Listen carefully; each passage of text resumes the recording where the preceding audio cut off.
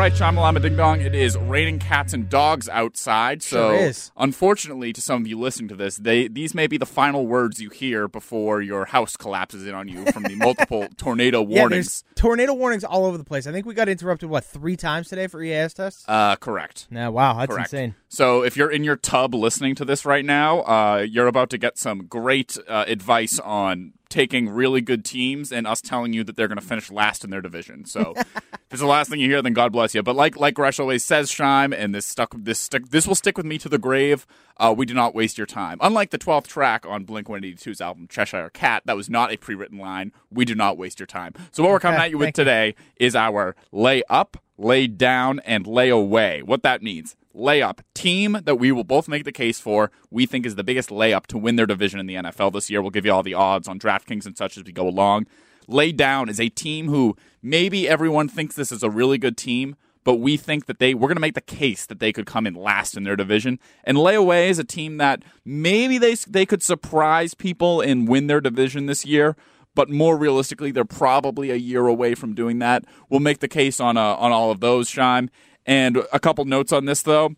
There's been news that has happened today that has greatly influenced some of my things. Yeah. All right, hit me with the news. What do you got? Including one in we'll get to it when we get there, but there was a major injury in the AFC East that really throws a monkey wrench into this argument I'm going to make for a certain team that could be a big deal. Wears green and whose mascot is an airplane. But and Mutt again not here this week. We'll be doing a GoFundMe coming up soon to raise money for Mutt's bail, as he was not the man at the Capitol today. Nope. But he you know what? Mutt could be headed down that path.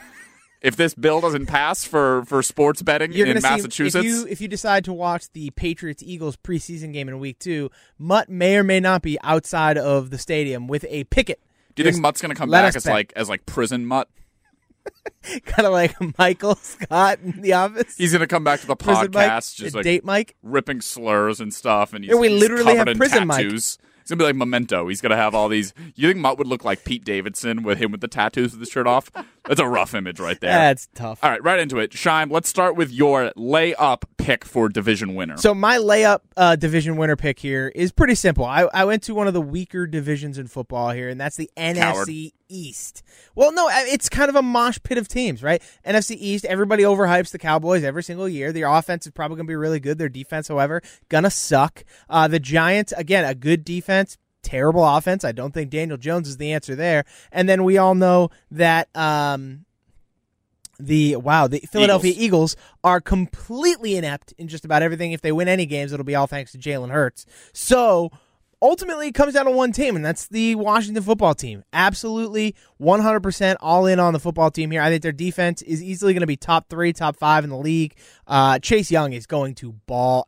He's a candidate for Defensive Player of the Year. He has to be. They kind of remind me of the 2019 49ers, where it was just 4 or 5 years of them just spending first-round pick after first-round pick on the front seven. Yes. Yeah, and it all looks like it's going to come together there. And if Fitzpatrick does anything okay, Fitzpatrick isn't great. Nobody thinks he is, but to win that division, you don't have to be great. You just have to be fine. And I think offensively, their weapons are probably one of the more underrated groups in the league. I think Antonio Gibson has the opportunity to become like the next Christian McCaffrey. Not quite maybe that big of numbers. I don't think he'll play 99% of the snaps, but I think he has the ability to kind of have that impact on the offense. Then when you have Terry McLaurin, you're bringing in Curtis Samuel. Logan Thomas kind of came on a little bit last year, Definitely so he's did. Around as well. The Adam Humphries Renaissance season is coming in, Adam according Humphries. to every report. The Humphreysance. He could have more targets than Curtis Samuel this year. I actually think he's going to, because when Scott Turner was in Carolina, he could not find a way to use Curtis Samuel. Well, it wasn't until they got out of there that Carolina figured out. Curtis Samuel would come here specifically because they couldn't figure out how to use him in Carolina. Because him and Terry were best friends. Yeah, I guess so. That's basically the only reason. And they still have Steven Sims Jr., if I could get that out, who actually played okay last year. So they have a lot of really good skill position players. And so Fitzpatrick just needs to not throw a million interceptions, and that team's going to win a decent amount of games in that division. So I'm going to take the Washington football team. They are currently plus 200 to win their division. That is my layup pick. Yeah, and I have no disagreements with that, especially from the Dallas side. Dallas is the betting favorite right now per DraftKings to win that division. And for me, there's just way too many but this could happen, this could happen. There's 9 of those on their defense. What if Trayvon Diggs is a number 1 receiver? What if Jalen Smith is suddenly good again? What if Leighton Vander Esch can't get injured? What if not number 1 receiver on Diggs, number 1 corner? What if Micah Parsons is nasty, which he could be, especially the D line, you got DeMarcus Lawrence. Too many question marks for me. A lot of question marks. Too many question marks. Yep. I like Washington as well. My layup pick. And in going through my analysis of this, I may have slightly talked myself off of it. However, I might help you talk yourself off. Is the Indianapolis Colts at +1. They're currently +140 to win the division. That's second behind the Titans, who are -105. And the reason, let me go through all of this, and then what we'll do is we'll Tarantino this, and we'll get back to how I end up talking myself off of this. Yeah, because I have some comments on this one. Obviously, Carson Wentz is injured, and that's not a very good thing.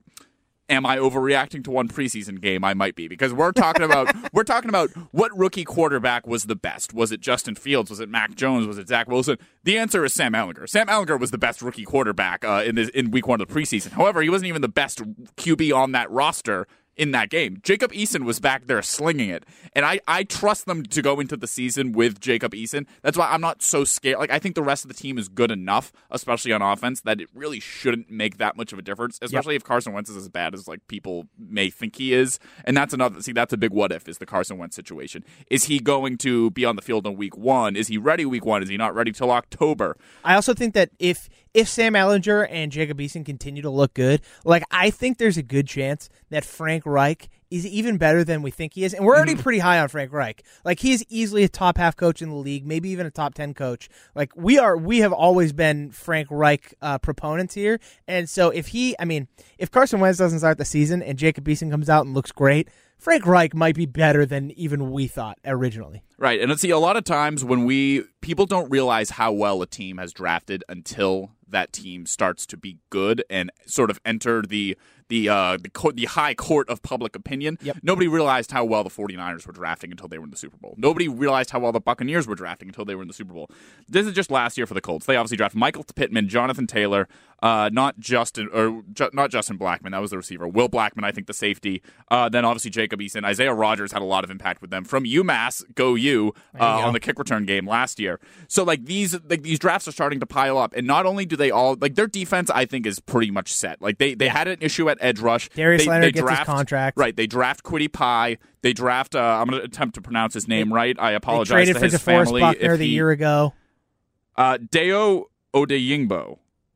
Okay. They drafted this year. You've got Michael Strachan, the 7th round pick, who's popping off. So offense, as far as skill position goes, I really do not need to spend a lot of time on that. The big question mark, obviously, is left tackle.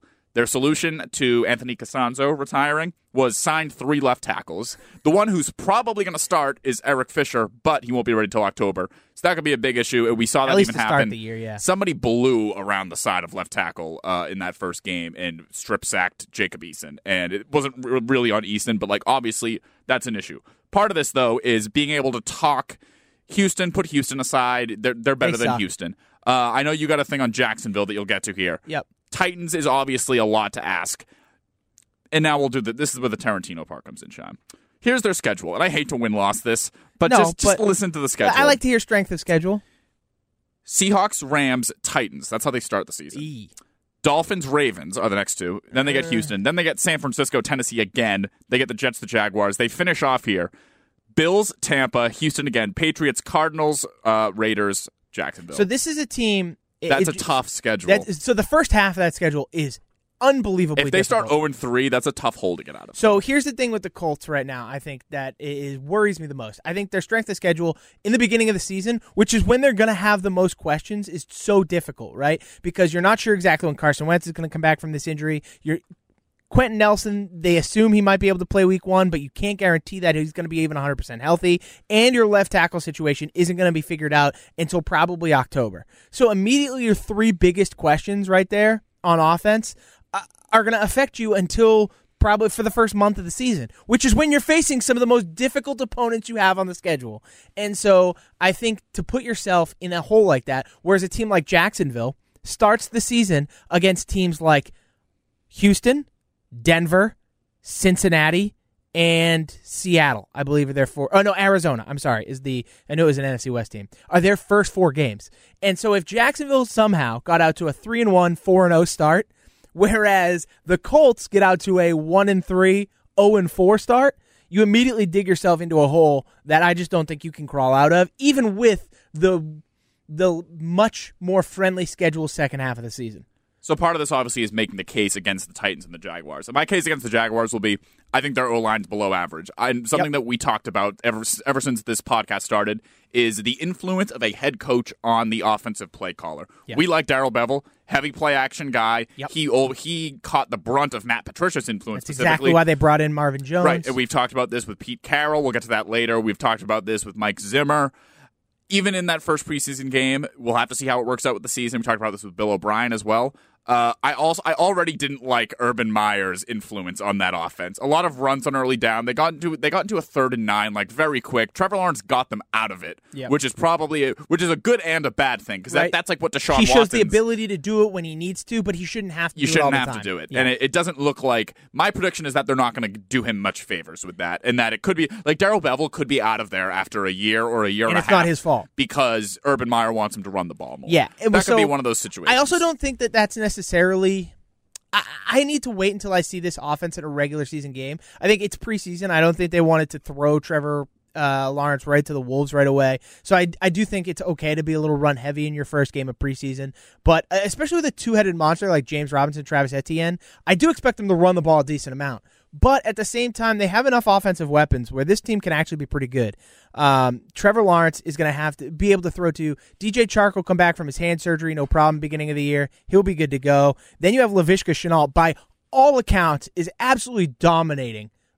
Was dominating preseason camp, and he has been dominating since then. And then Marvin Jones, I mean, in the first preseason game, if anything is indicative of how Trevor Lawrence feels about Marvin Jones, he is going to be the most underrated receiver asset, possibly in football, just because, I mean, on 4 third downs, Trevor Lawrence targeted Marvin Jones on all 4 of them, and he was 3 of 4 on those 4 third downs. So that rate alone tells you that Marvin Jones is the kind of experienced alpha receiver who understands a Darrell Bevell offense and that can confidently be in a position that he needs to be in for Trevor Lawrence. And Trevor Lawrence can rely on him. And I think that's huge. I think that's very important in this offense.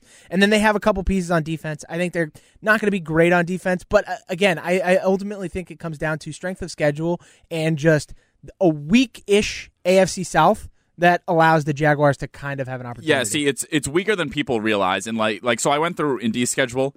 Tennessee's schedule is very similar. Yeah. They got off to a rough start as well. And my argument against Tennessee is ultimately that I think their defense is going to stink. Well, I think their pass rush. They have Jeffrey Simmons and Kevin Byard. That's their defense. They signed Janoris Jenkins. They signed Bud Dupree. Bud Dupree, but I have a case he's not going to fix. He's also not going to fix their sack problems, right? He's more like there's a lot of deep stats on him where it's like, all right, he's never first to the ball. Usually it was TJ Watt blowing it up, then him coming in. That's why. Are you seeing this new stat that's coming out a lot called first? It's like first contact or first pressure, basically, where it's like, okay.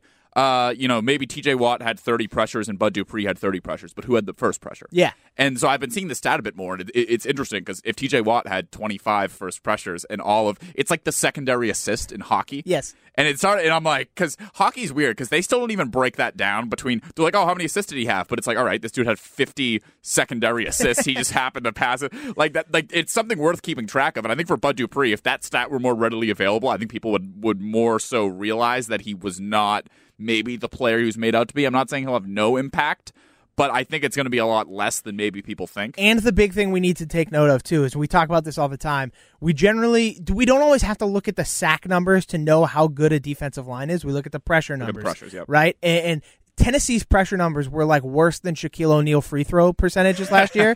To assume that Bud Dupree is going to fix that problem is a little asinine to me. Right. So I think ultimately that's kind of where the big question with Tennessee is it's just the thinness of their offense, right? Because if Julio or A.J. Brown gets hurt, your offense immediately gets extremely thin, right? Without Jonnu Smith there anymore and Corey Davis. So that's an issue. And then the defensive pressure is just I don't care how good your secondary is. If you're getting no pressure, you're going to struggle.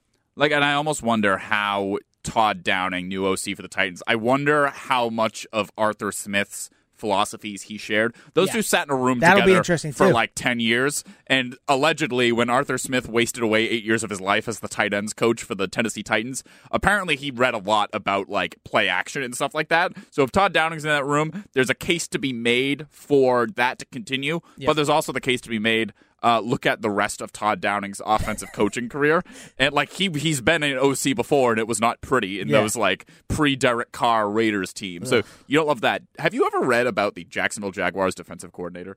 No. So there's a guy named Joe Cullen, and if you look through his like coaching, it's actually pretty good. He has a great track record as a D-line coach. He said a lot of like. A lot of his D-lines finished, say, like top 5 in the league in yards per carry allowed. He was the Browns one year, and I think they were like first in sacks, like the most.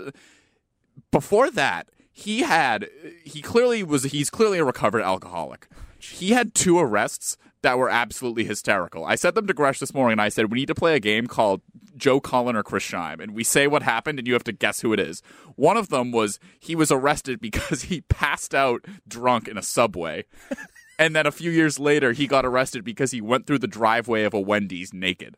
Both fast food related arrests. Holy smokes. So very interesting. All right, we spent a lot of time on that though. So let's get to your we'll call it lay down or lay off. Like don't lay off, lay down. Lay down. This person could finish this team could finish last. I'm going to remix mine as lay off. Like don't pick this team to win the division, but you go first. So my team is I'm going to go again to another confusing division. I think that's kind of where you can kind of figure these things out and take dark horse shots. I'm going to go out to the NFC West. 4 really good teams, in everybody's opinion for the most part. I wouldn't say really good to really good teams when you have the 49ers, the Rams, the Seahawks, and the Cardinals. And so my case here is I'm going to lay down on or lay off of the Seattle Seahawks. Everything screams to me implosion inbound. Whether it's the Pete Carroll coaching philosophy, the Russell Wilson tension with the team, the lack of offensive line play, the lack of defense, which is uncommon for Pete Carroll teams. I just think there's so many signs that this team could kind of fall apart. That I saw somebody tweet, I think it was one of the guys from PFF. It might have been Sam Monson.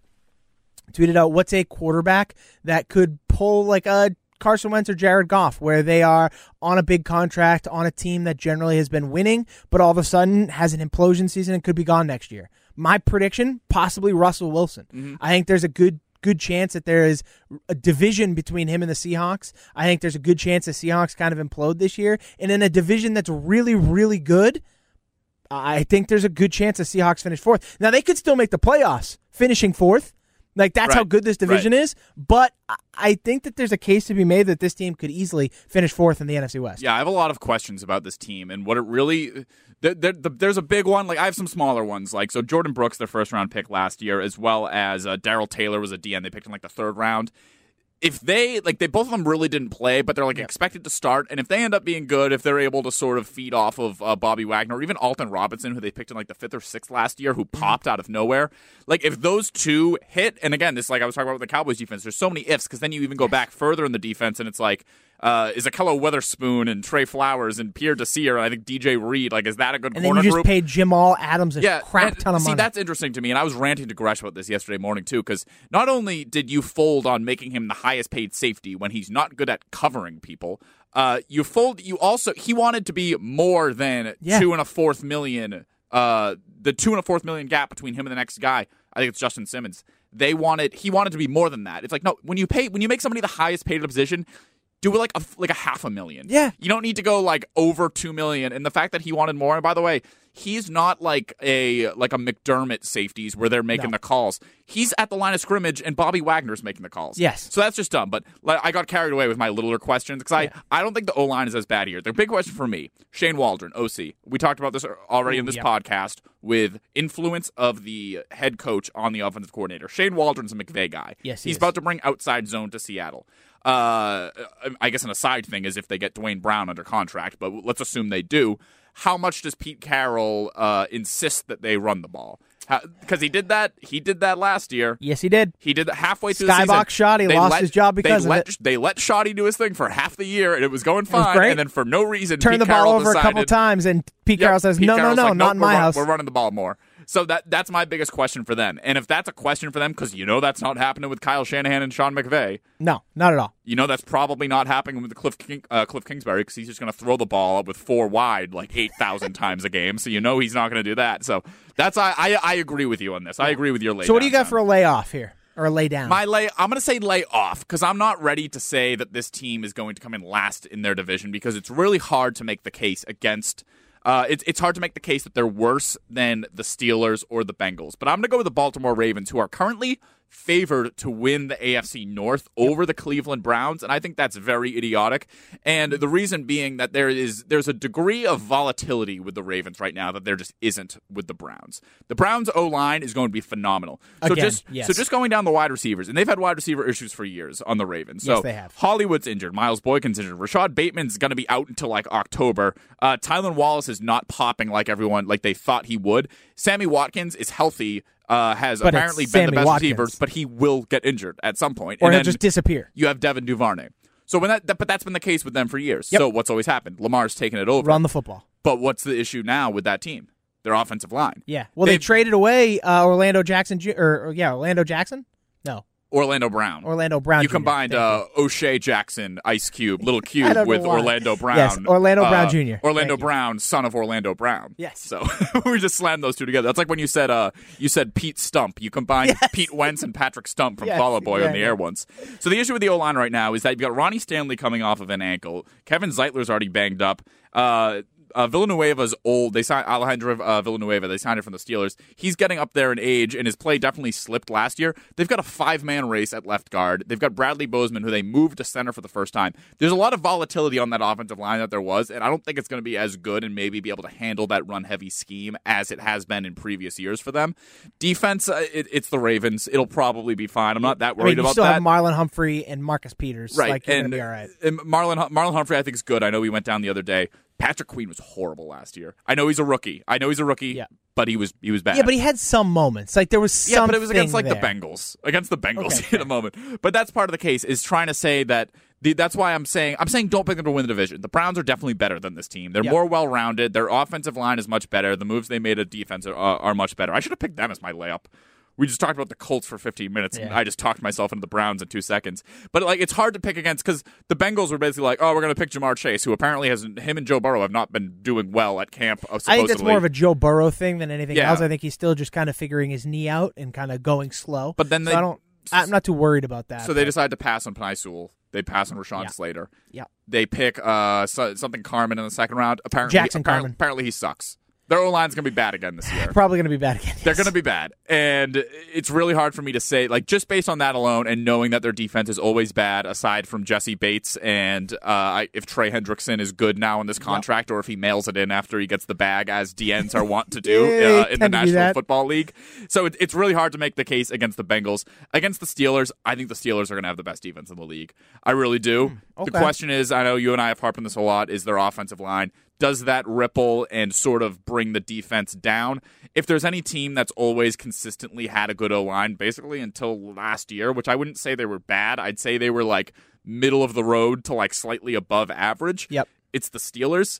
And Melvin Ingram's popping for them already in the first game. They've got a nice rotation with him and Alex Highsmith. That's going to be a name. Keep him in mind, listeners and Chime, because Alex Highsmith is going to be a star. He's going to be a star this year. Be a star. So I'm not saying Alex Highsmith had ridiculous production in college. Yeah. So I'm not saying pick the Ravens to come in fourth. I'm not going to go with lay down. I'm going to go with lay off. Okay. So let's now get Shime to lay away. Maybe this team isn't going to win the division this year. Maybe they surprise people and do, or even at least just make the playoffs on a wild card. They might be a year away. Who's your pick for this? So my pick, I think this is fair, and I'm going to go with the Los Angeles Chargers. I think a lot of people are really high on the Chargers right now. I am one of them. I love the Chargers, but I don't think they're quite ready to compete for the division with Patrick Mahomes. Again, they're in a division with the Kansas City freaking Chiefs. Right. This is not going to be some easy thing to be able to try and take the division from them. However, I do think they're taking steps in the right direction. I think Rashawn Slater was an excellent draft pick. I think making sure that you're securing an offensive line for a young,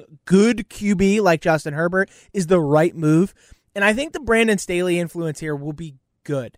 I don't I'm unsure of what to expect from him being a defensive coach. He has also, I mean, he's been around Sean McVay. He has a very good understanding of offense. Like he's not a person that we should apply the defensive coach no, tag to. He's very much. First, he was also a college quarterback. Yeah, and at this point, like he's very much D1. He's very much in that Belichick style mode where defense is your specialty, but you understand the game at all levels. Yep. It's not necessarily a one-tier thing. He's not like a specialist. Mm-hmm. And so I think Brendan Staley could actually be a really, really good coaching hire for this team.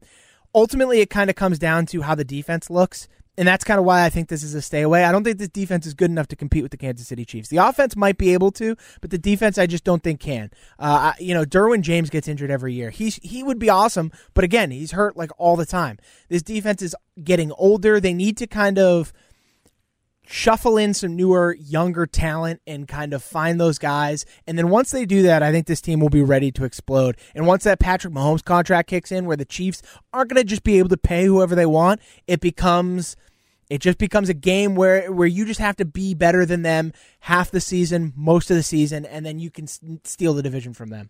Yeah, Chargers for me, like I said earlier, is too many questions. Both guard spots. Rashawn Slater, is he going to be Andrew Thomas or is he going to be Joe Thomas? But would you be shocked if they sneak in on the third wild card spot this absolutely year? Not. Exactly. For sure they're not. talented enough to get there. Like, what's that? Is that 9 and 8? Exactly. Hypothetically, 10 and 7 in maybe a weaker AFC. Yeah, they were 7 and 9 last year. Justin Herbert is bound to get better. I think Brandon Staley's going to make them better. Yeah. So they're going to get healthier. So I think and Rashawn Slater makes them better. Mm-hmm. So I think thinking they go from 7 and 9 to 9 and 8 or 10 and 7 isn't outlandish. Right. And we talked about like Pete Carroll, Shane Waldron, Urban Meyer, Darrell Bevel. With Joe Lombardi and noted spoon Joe Lombardi. This is your biggest complaint. This is like the opposite. This is like you want the head coach to have influence on the offensive coordinator in this situation, or else he's going to go out there like he did in 2015, where for 5 weeks he couldn't get the ball to Calvin Johnson and like just not throw it to Keenan Allen. Lombardi or something. doesn't have a great track record. Yeah, so that's not great, and everybody knows that the Chiefs are going to win that division. So. My layaway, and this one's tough because this is where the major news happened today that I teased earlier in the show. This would be the New York Jets. Ooh. And I think a lot of people are really, really down on the New York Jets. We had our host yesterday saying they think Zach Wilson could be the Josh Rosen of this class. I think that's a stretch. I mean, I made the assertion earlier that Sam Ehlinger was the best rookie quarterback, maybe going against fifth string guys. Aside from him, I think it was Zach Wilson. I think Zach Wilson was clearly like slinging it with the most confidence out of any of the quarterbacks.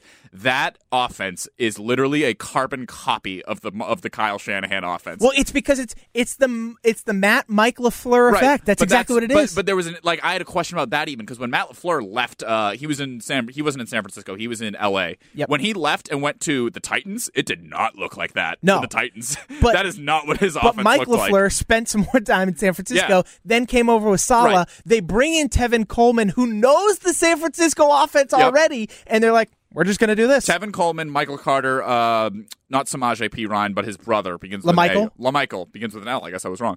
That's a San Francisco backfield. That's exactly what I see. Like, none of those guys are going to significantly out-touch the other. Week to week, you might not know who's going to get the most touches. It's probably going to lean successful. Tevin Coleman, but they're going to go with the hot hand. Right. So then they've got Mekhi Becton coming back, Elijah Vera Tucker. I think their offensive line is low-key really good. And then we haven't even hit on the wide receivers. Screw tight end. Ryan Griffin's probably fine. Chris Herndon, he stinks. So put tight end aside.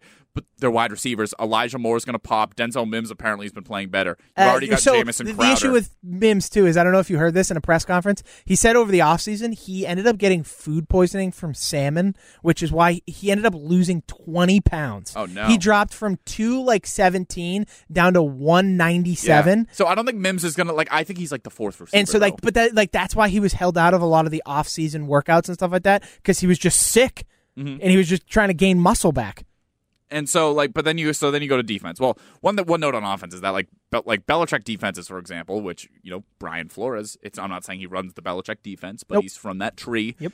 They've struggled against that outside zone scheme. We significantly over the years. We saw it last year. It came around and really bit them in the ass a few times. A little bit.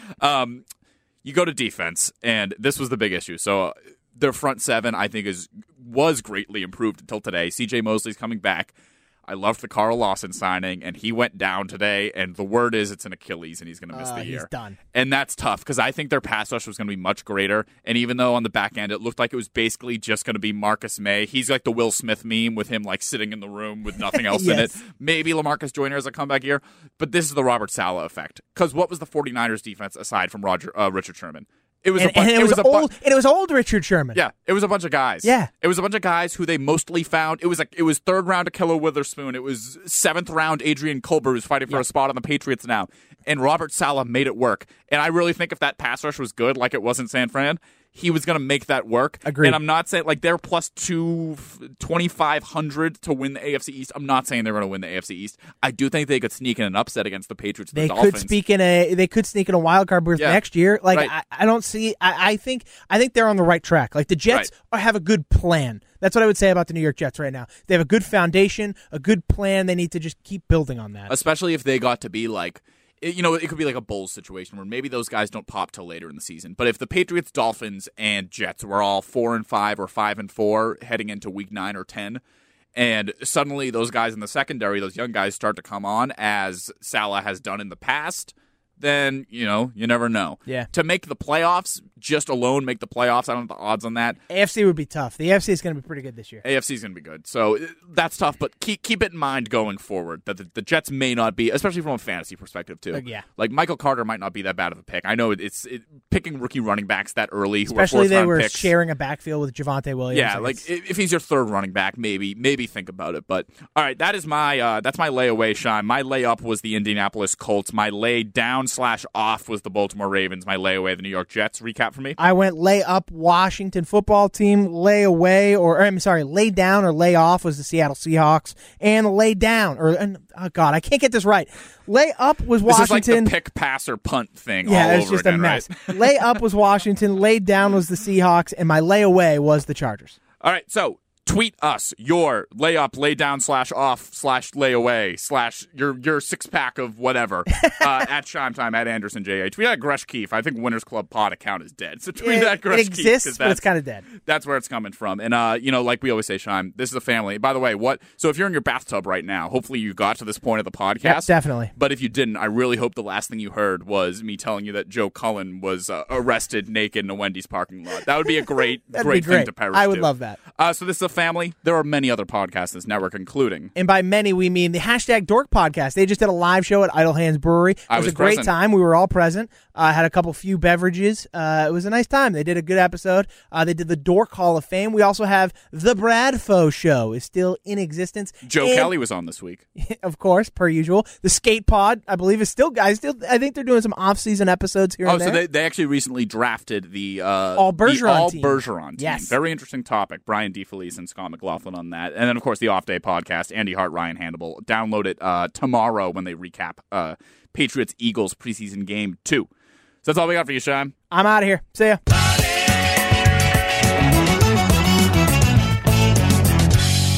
In the first 4 weeks, there are 2 Raiders Monday Night Football games. So start reading up on the Raiders. Boop, boop, boop, boop, boop. Oh, I can't hear myself. Boop, boop. There we go. What are you looking for?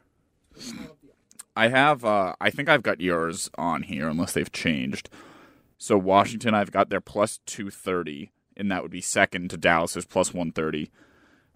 Tennessee's minus 105. Colts are in second. Your other one, Seahawks, they're plus 275. That's third. I've got San Fran and the Rams on here as well. And then Chargers are plus 450 at second. No headphones? I don't you don't need to. Yeah, you're not playing anything out of there, right? No, I don't think so. We're just gonna do a quick 3, 2, 1 and do it. I'll get back to some of the other stuff there. So coming at you in 3, 2, 1.